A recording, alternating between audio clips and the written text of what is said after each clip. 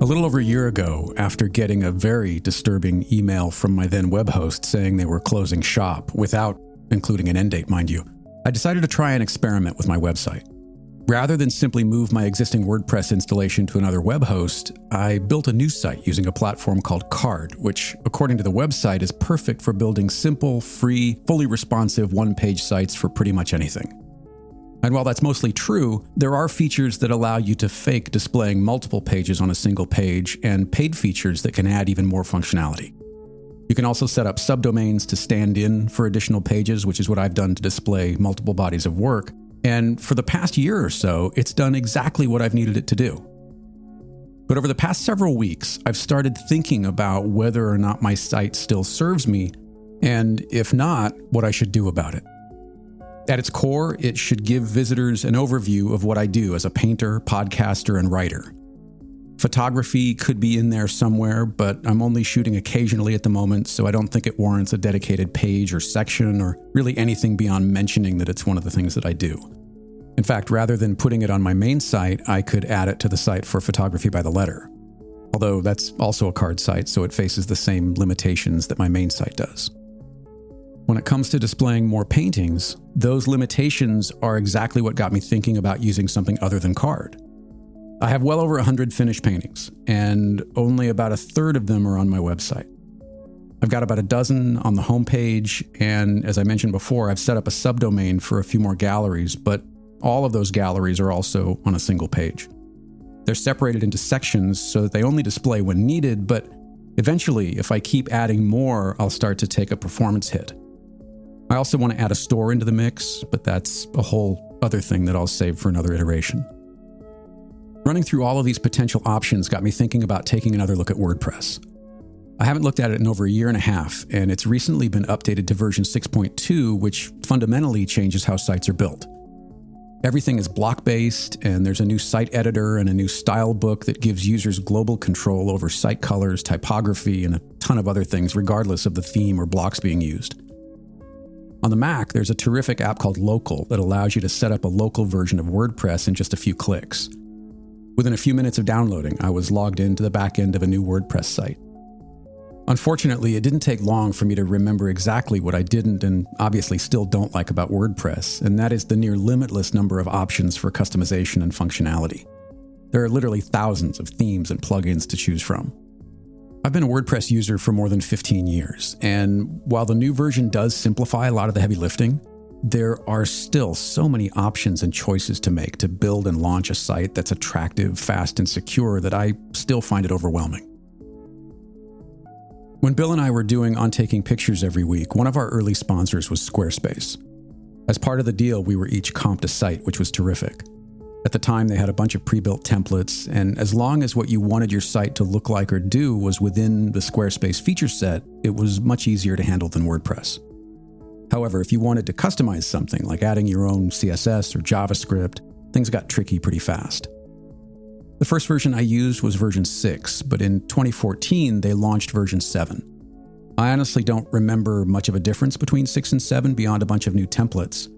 What I do remember is not having to do a thing to my version 6 account when version 7 came out. Still, that was 7 or 8 years ago, and since WordPress had been updated so dramatically recently, I thought I would take another look at Squarespace. I signed up for a trial, and while the templates are all still pretty similar, super clean and modern, they do have a brand new page builder called Squarespace Blueprint, which uses their Fluid engine. When you start a new site, there's a wizard that walks you through selecting initial site elements and allows you to set custom colors and fonts, all of which can be further tweaked and customized in the editor. Elements are still drag and drop and bound to a grid, but the grid is far more granular. In fact, it sort of resembles an array of focus points on the LCD of a camera, with each point acting as a potential spot to snap content to. I have to say, the 7.1 backend is actually pretty cool and offers much more fine-tuned control for building sites than when I was using it years ago. Unfortunately, all of that coolness and control comes at a potentially steep cost if you're an existing user, and this is something that I can't believe I haven't heard more people talk about. If your site is still currently running on Squarespace 7.0 or earlier, and you want to use the granular controls of Squarespace Blueprint and the Fluid engine in version 7.1, there is no way to migrate the content from your existing site to 7.1. The only option is to rebuild your site from scratch. That means copying all of your existing site text locally, saving any images that you've uploaded and don't have local copies of, and exporting any products that you've created. You'll also have to copy down any custom colors and text styles and save any custom CSS or JavaScript. And if you run a membership site, none of those will transfer over to the new site, so you have to cancel them and get your members to resubscribe.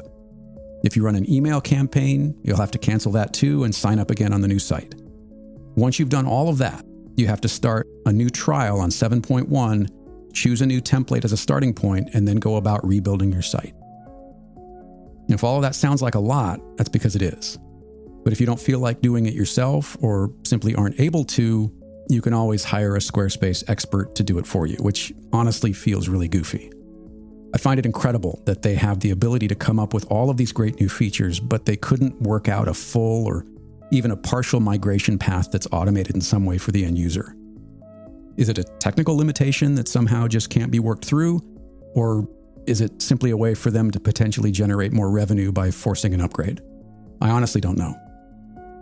Maybe I'm missing something, but if I had spent a bunch of time building and tweaking a site on 7.0, especially if I had a big site, and I had to start from scratch to upgrade to 7.1, I would be pissed. Not to mention the fact that the cost of 7.1 goes up pretty substantially if you've been a long-term customer and haven't upgraded your plan, which is more common than you might think. I remember when Squarespace had just 2 pricing plans. Now they have 4, and they charge additional fees for add-ons like scheduling or advanced email campaigns. Honestly, as cool as some of the new features are, how they've handled the transition from 7.0 to 7.1 and the current multi-tier pricing model leaves me with enough uncertainty about what they might do in the future that even if I wanted to go back to them, I don't know that I would. Websites and web hosting aren't things that most people typically spend a lot of time thinking about, especially if we already have a website that does the job. Rethinking what I want my website to be has given me a chance to revisit some of the current options, and I've been surprised both positively and negatively by what I've found. Overall, I think it's been an extremely valuable exercise and one that I would recommend doing for yourself. For my current use case, I'm sticking with Card for the foreseeable future. I love the functionality, and despite the fact that it's ostensibly a single-page solution, I've found ways to make it work for me. My main site just needs to be some broad strokes about what I do and samples of my most recent paintings. My podcasts are on a variety of platforms like Apple Podcasts and Spotify. My blog has been replaced by Substack. I've started a new Instagram account that will only show my art, and the store will likely be either Sellfy or Shopify, all of which are external. While I think the latest version of WordPress is a step in the right direction, I've lost way too much time tinkering with themes and updating plugins on past versions of my site to go back there. I've done my time as a web designer, and now I just want something that is clean and fast and works the way it should. Card isn't trying to be everything to everyone. It has a terrific feature set, an intuitive backend, and it just doesn't require the kind of time to set up and maintain that WordPress does. Once you design and build your site, there's little else that you have to do, which leaves a lot more time to focus on the things that I really love to do. If you enjoyed this iteration, I would love it if you would share it with a friend or two. And if you're not yet subscribed, maybe you could do that as well. Thanks for listening.